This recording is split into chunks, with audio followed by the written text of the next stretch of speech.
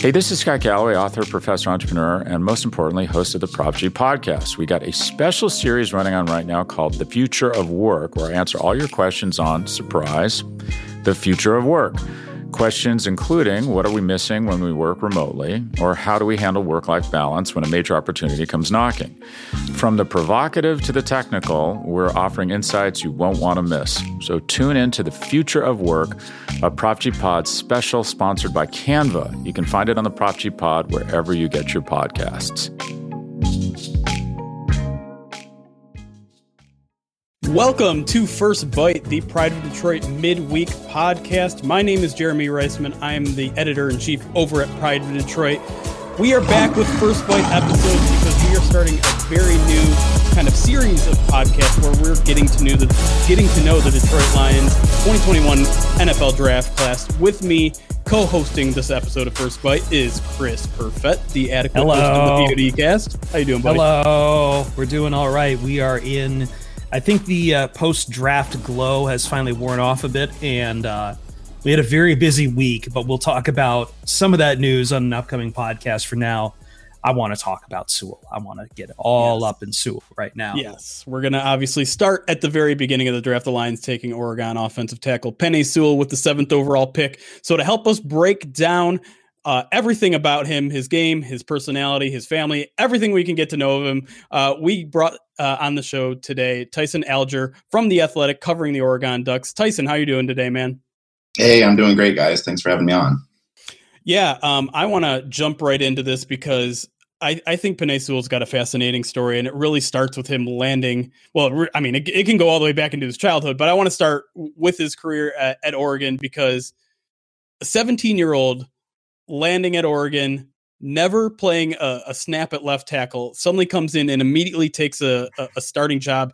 How does that happen? Well, what's even crazier about that too is the guy that he beat out for that job was I think essentially a fourth year player. So it wasn't like he beat out another just a young guy. Like he came in and beat out a guy that the Ducks expected to be the starter that year. And so like a little bit of the backstory, like when Mario Cristobal came in, like the big focus for Oregon was to just retool in the trenches. He's with former offensive line coach. He just started bringing in these absolutely monster bodies into Oregon. And Sewell was kind of like his first, like, this is the prototype of like what I want to do with this line. And they were able to get him over Alabama, which was a pretty big thing like around here. And he comes in, it wasn't like he enrolled early. He didn't come in during the spring. He came in during like the normal summer period, and within about like 6 weeks, like just came in and just straight up won that position.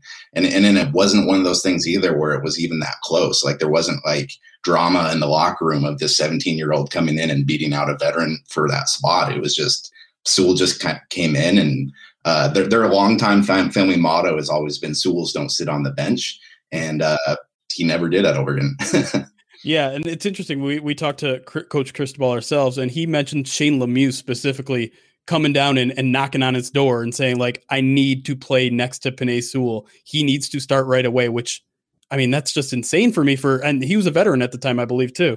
Well, yeah, that those 2 years of Sewell on that offensive line, that was an offensive line that ended up putting, I believe, 3 other guys into the NFL. And like that was a pretty darn veteran group that had played a lot of snaps with each other already up to that point. And so for him to just kind of like come in there and win that respect right away, like I think that set not only like a precedent for like, if you're good enough, you're going to play, but also just like that kind of general respect in the locker room of the guy, like, Oregon's recruited out of its mind since Cristobal came in, and they've really kind of just created an atmosphere where any player can contribute no matter the age. There's not really like that hierarchy to it.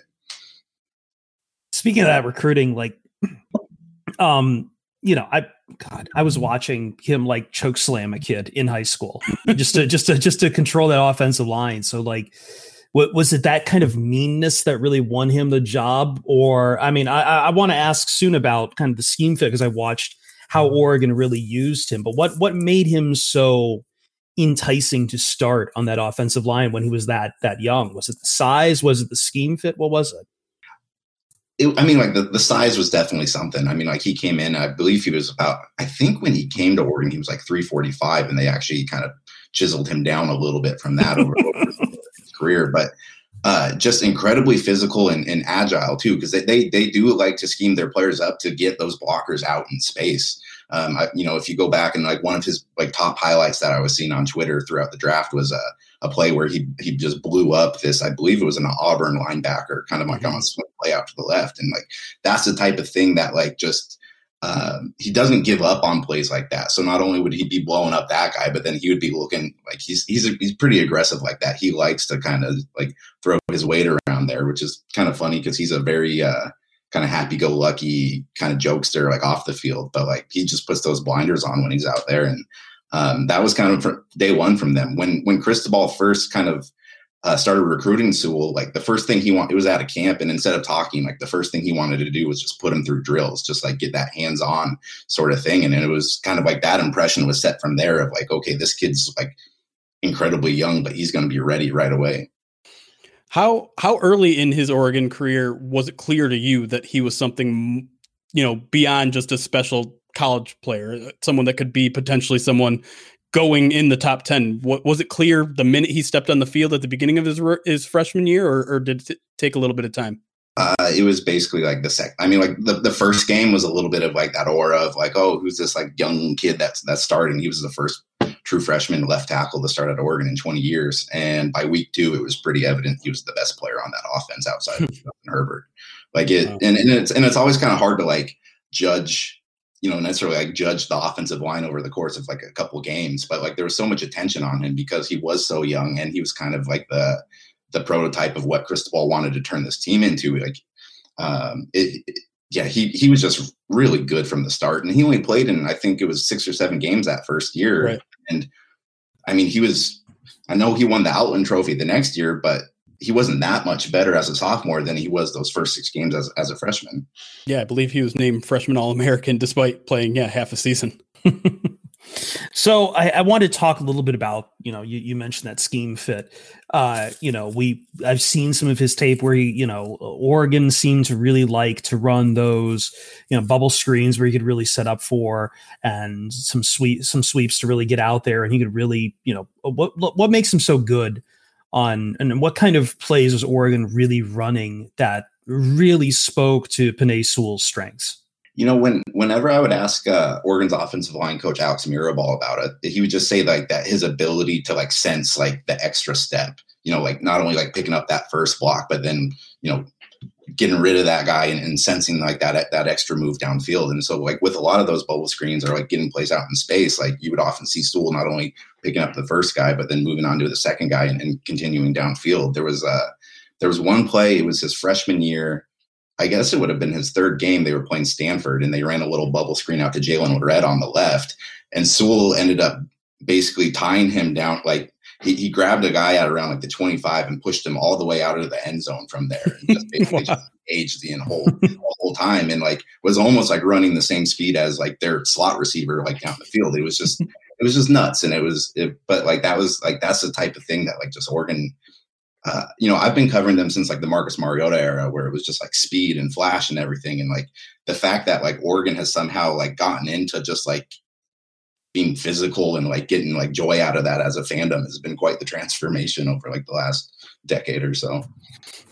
I've kind of gotten a sense watching some Oregon film over the past couple of years that it almost seems like they've tailored the offense a little bit to Penei Sewell. Like they're running those wide plays because they know Penei Sewell can use that speed. Is that a sense that you got to, like, literally? I mean, you don't normally think of an offense being built around a left tackle, but that's kind of the sense I got watching some of their film. Well, yeah. I mean, like, how shocked were people last year when Justin Herbert did what he did with the Chargers? And that was just because he played in an offense at Oregon that was incredibly efficient, but they just didn't really need to have him do what he did for the Chargers this last year because they were so confident in that offensive line where running the ball was a priority, getting like those like high percentage plays were a priority just because they were so efficient at being able to do that. They didn't have to take those type of shots just because Sewell could get them 5 yards every play if they wanted to, Yeah. And then I also let's talk a little bit more about him as a person, because I mean I've already had a couple of Zoom conferences with him, and I came out just smiling ear to ear because he's such an infectious personality. He's very turned. Yeah. Let's start off with any like personal stories, I guess, that you have. If you had any personal interactions, obviously a lot of interactions have been virtual in the past year or two, but just curious as to your experiences with him. I think probably like my favorite personal interaction with him was probably after the 2019 Pac-12 championship game when Oregon was actually a pretty big underdog to Utah, and then the Ducks just beat them pretty handily, and he was playing against his older brother Penei Sewell, who was playing for Utah, and like family. I mean, you guys have talked to him. Like family is like such a center part of like what they do. I mean, they moved from America to Samoa just for basically like this opportunity, and to like see him go from like the clock ticked down, Oregon's going to the Rose Bowl, and like the first thing Sewell does is make a beeline to his brother, and they just wrap into like a bear hug at the 50-yard line. Like tears are coming down both of them, and they both wear a ton of eye black too, so it's just like all like, streaky through there. And then we get open locker rooms after the Pac-12 after the conference style of the game. So I really wanted to talk to Sewell about that, and he had already transitioned from like the emotional like brother thing to like that turned like Penei Sewell. Like he caught a pass in that game, like he caught a screen pass in that game, and I think like he and I talked about that for about 5-6 minutes of like how he just didn't like the read that he was getting, and as soon as he saw a linebacker come towards him, he planted and he's like, I'm done, I'm out of there. But then but just like kind of being able to get like that whole kind of like wrapping of like you get like the family aspect, and then just like a kid that like really loves playing football. That I mean, like that was kind of like my microcosm of Sewell in one game there. Did you see that kind of attitude kind of like infect the rest of the locker room, or was it kind of was that kind of shared across the offensive line or what did that come from him, or was that just kind of something everyone really vibed with? That's an interesting question, because like I don't think like Sewell needed like any sort of like energy from anybody else to get going, but like that year of an Oregon team just had like a lot of characters like that it was kind of like natural. Like their middle linebacker Troy Dye, who's with the Vikings now. I mean, he was a very similar personality of between the third and fourth quarter, they always play shout on the stadium speakers, and like Dye would always be essentially like breakdancing at like the 50-yard line as it's happening. It's a fun era that was a fun era for Oregon football with a lot of personalities, and Sewell's just kind of blended right in because he was a guy that liked to have fun, but as soon as you got between the lines, like that was a pretty relentless football team that they had. Let's talk about last year a little bit. Obviously, Sewell opts out. We'll get to maybe your impressions on why that happened and all that, but I'm curious as to what the football team looked without him. I'm not sure who his replacement was at left tackle, but was it clear that they were missing him out there? So the guy that replaced Sewell at left tackle was the guy that Sewell beat out for that position 2 years earlier, but he ended up he's coming back now for his 7th year of eligibility. Like, Wow. He's George Moore the fourth. He's 24, and which is Sewell's now in the NFL at 20. It's just kind of a funny how people develop at different speeds, But Oregon, if things were to happen normal last year, Oregon had a chance at being an above average to like a very good football team if Sewell would have been the anchor of an offensive line that was replacing everybody else along it. Like you're losing 4 starters, but you have the Outland Trophy winner. Like, maybe we can do something there. And then you have a new quarterback too. Then you lose Sewell. You have 5 new starters, and Oregon's offensive line wasn't a liability for them last year, but for 3 years it had been like their number one strength. And then you go from that to just kind of an average position with a new quarterback, with a new offensive coordinator. They weren't really able to like practice fully and like actually like work on their physicality just because of COVID stuff. Like it was just a weird year. Like, and even like looking back on that season, they made it to the Fiesta Bowl, but I don't really have any like glaring memories from like this last season, because it just didn't feel like a legitimate season. Yeah. On the Pac-12 end, anyways. I mean, like right. the rest of the country had stuff together. Kind of hard to get a full season outlook with only like 5 games or whatever it was. Yeah. Yeah. Well, that's what happened with Oregon's quarterback. Like Tyler Shuck played pretty good for them for the first month, and then like he went through a slump. But if you only have 7 games, like 2 games of the slump's a 30-year season. And so, right. Yeah. I mean, that's fascinating because like we'll get into it at some point talking about some of the other picks, but like it was a pretty heavy Pac-12 class for the Detroit Lions. They get Jamar Jefferson, they get Sewell, they get Amon-Ra St. Onwuzurike out of Washington, Amon-Ra St. Brown out of SC. Like obviously some of these guys opted out, but they clearly didn't see the shortened season as a detriment to whatever tape they needed. Well, and I feel like that's was just like the Pac-12 has been essentially a national punchline for the last, God, like people aren't even talking about them as a Power 5 anymore. Yeah. Yeah. And they had like a pretty good class of players that were coming out of that last year. And it's just like, of course they weren't able to showcase them. Like, it's just, yeah. All right. Well, before we head to our first break, I want to get into the opt-out decision a little bit there. Obviously, I think people will. Obviously, the Lions have forgiven that because their first 2 draft picks opted out. But I'm just curious as if you have any sort of insight into why that happened. If there was any regret there when the Pac-12 decided to kind of reverse their decision to end the season. So, do you have any insight to Sewell's decision there? Yeah, he really wanted to play. Like Penei Sewell wants to play football. If there's any misconception out there of like this kid like wanting to take the year off, like that's completely insane. So basically what happened with them is it got to August, and at this point the Pac-12 had rescheduled to a conference only schedule. Then they canceled the whole season, and then like a month and a half later, then they decided to bring it back.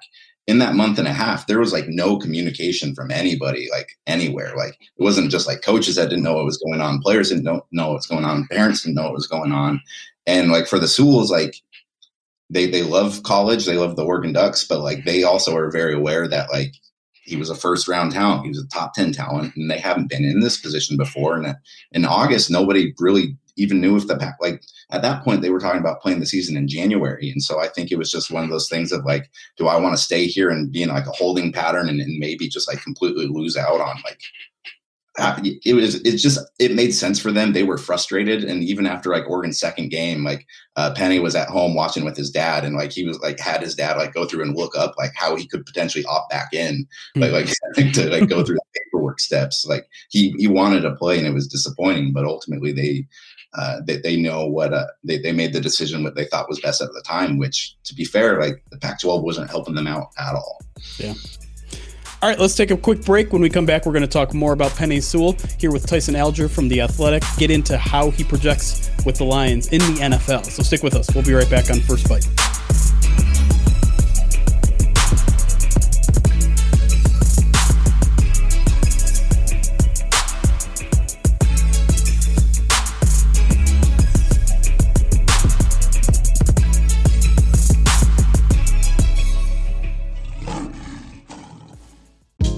Hey, this is Scott Galloway, author, professor, entrepreneur, and most importantly, host of the Prop G podcast. We got a special series running on right now called The Future of Work, where I answer all your questions on, surprise, the future of work.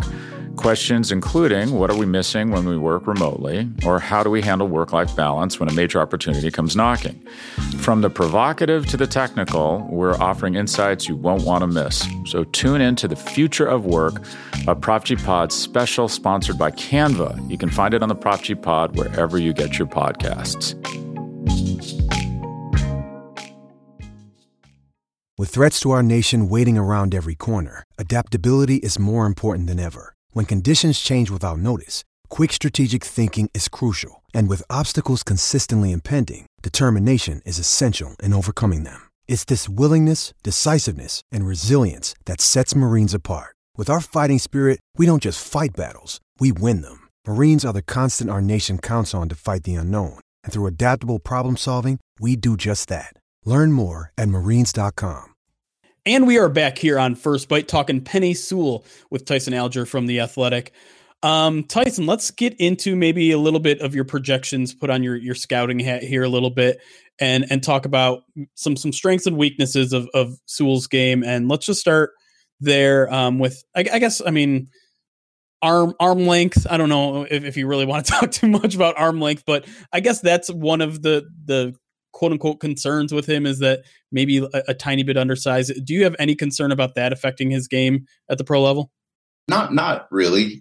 Just from the fact that like he is one so strong, and then two, like he's an incredibly like flexible and like has great reflexes. So like he is able to, just because of like his physical makeup, although I guess we are talking about a deficiency of his physical makeup, but he's able to kind of work around that just because of like how good of an athlete he is. I mean, like he does, he is still young in his development and can definitely probably work on some technical things, but like he's been able to get by so much on just like how quickly he reacts and that kind of speed that it wasn't an issue at the college level. You guys follow the NFL probably a little bit closer than we do over here on the college side, but it certainly wasn't a problem for him at Oregon.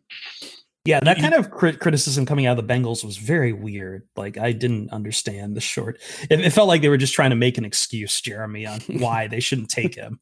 Maybe. But I do think Tyson brings up an interesting point that maybe we don't talk about much, and it's the fact that, Penei Sewell played, 16 games in college? It's not a ton.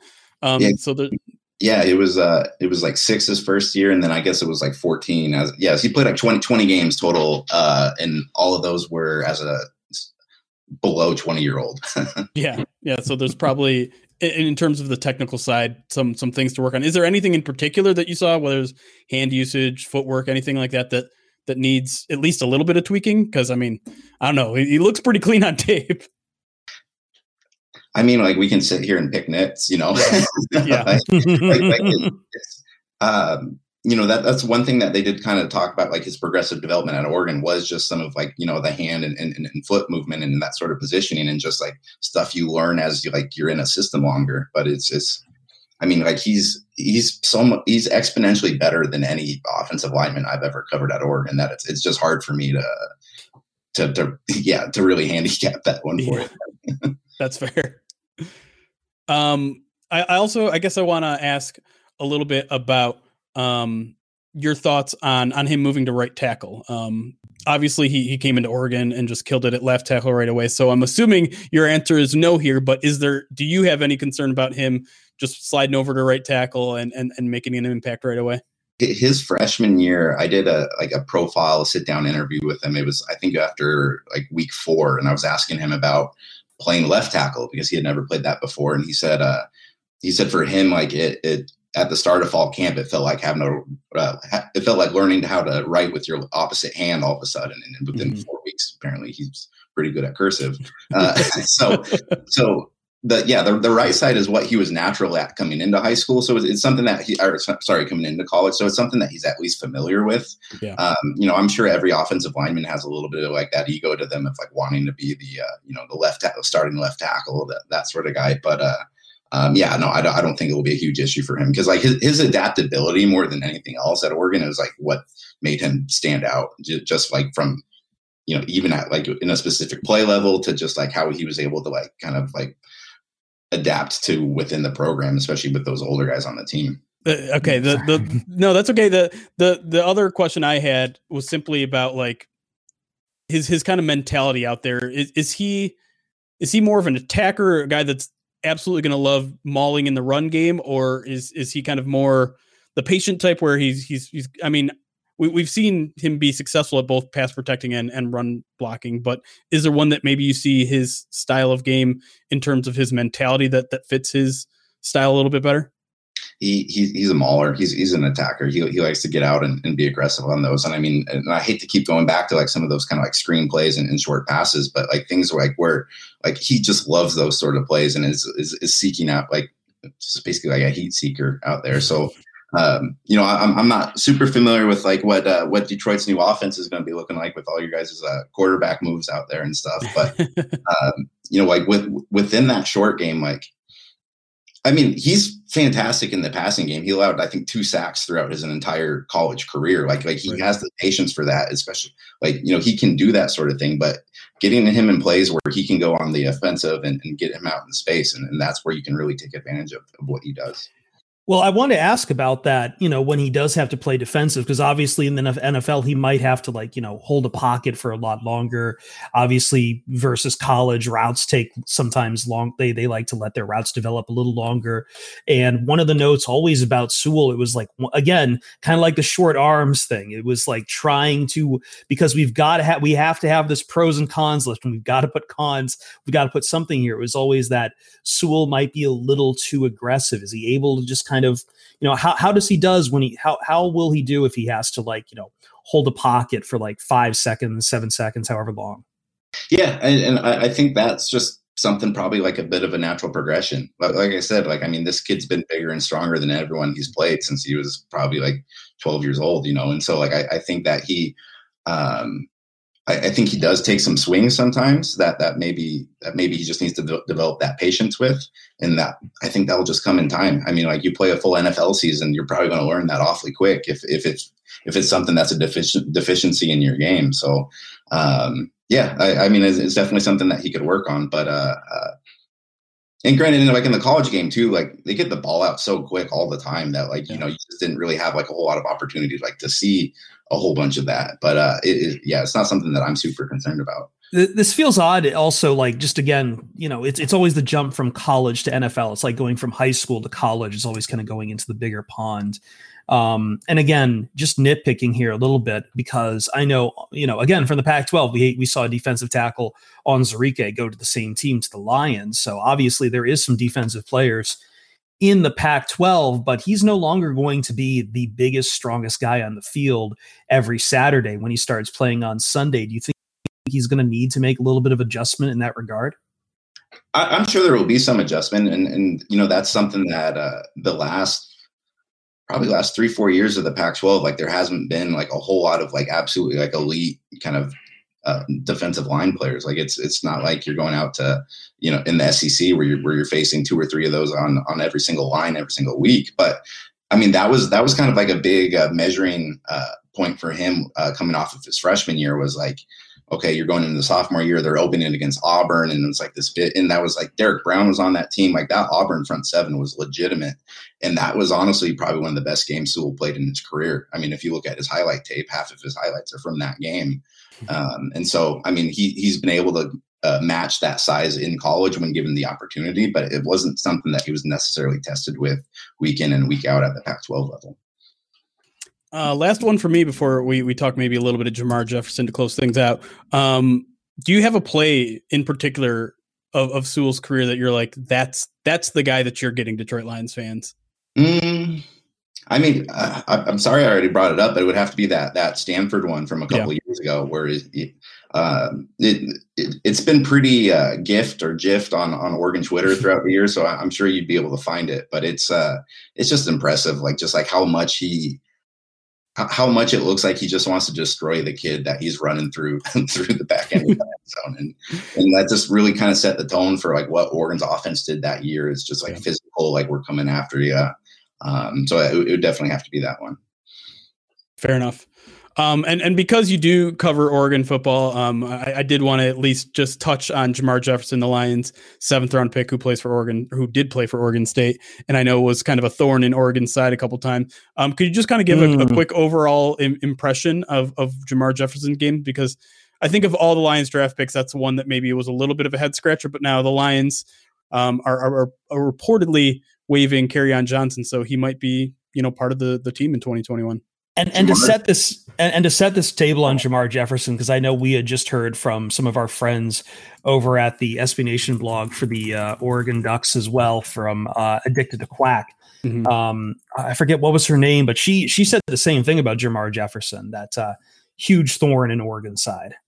He has a big old chip on his shoulder. He wasn't well recruited coming out of high school. He played at Oregon State, which, I mean, it was often very much overshadowed by Oregon, even in the years where Oregon State's able to upset them.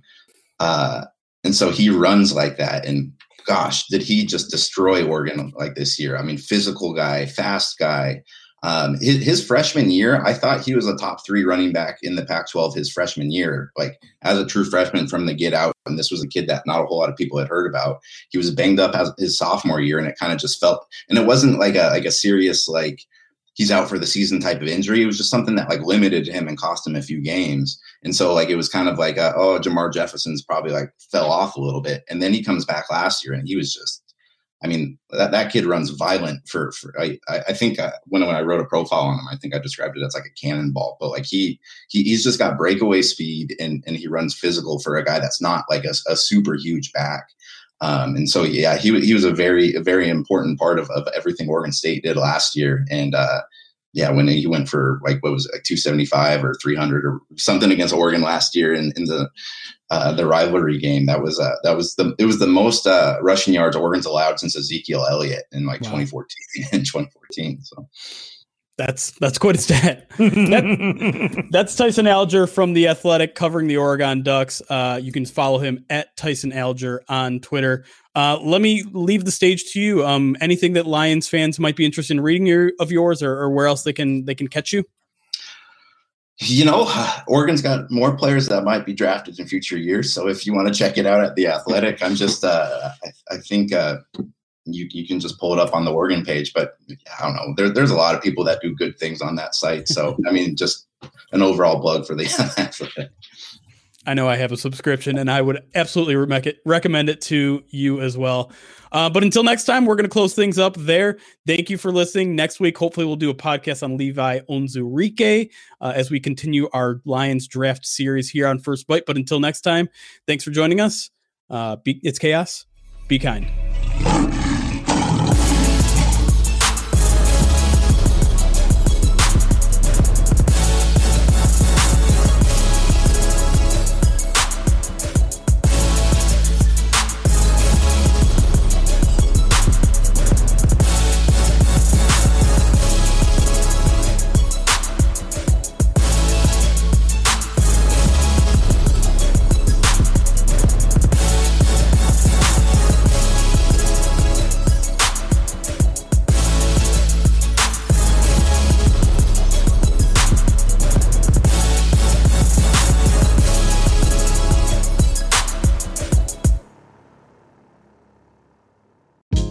Hey, this is Scott Galloway, author, professor, entrepreneur, and most importantly, host of the Prop G podcast. We got a special series running on right now called The Future of Work, where I answer all your questions on, surprise, the future of work.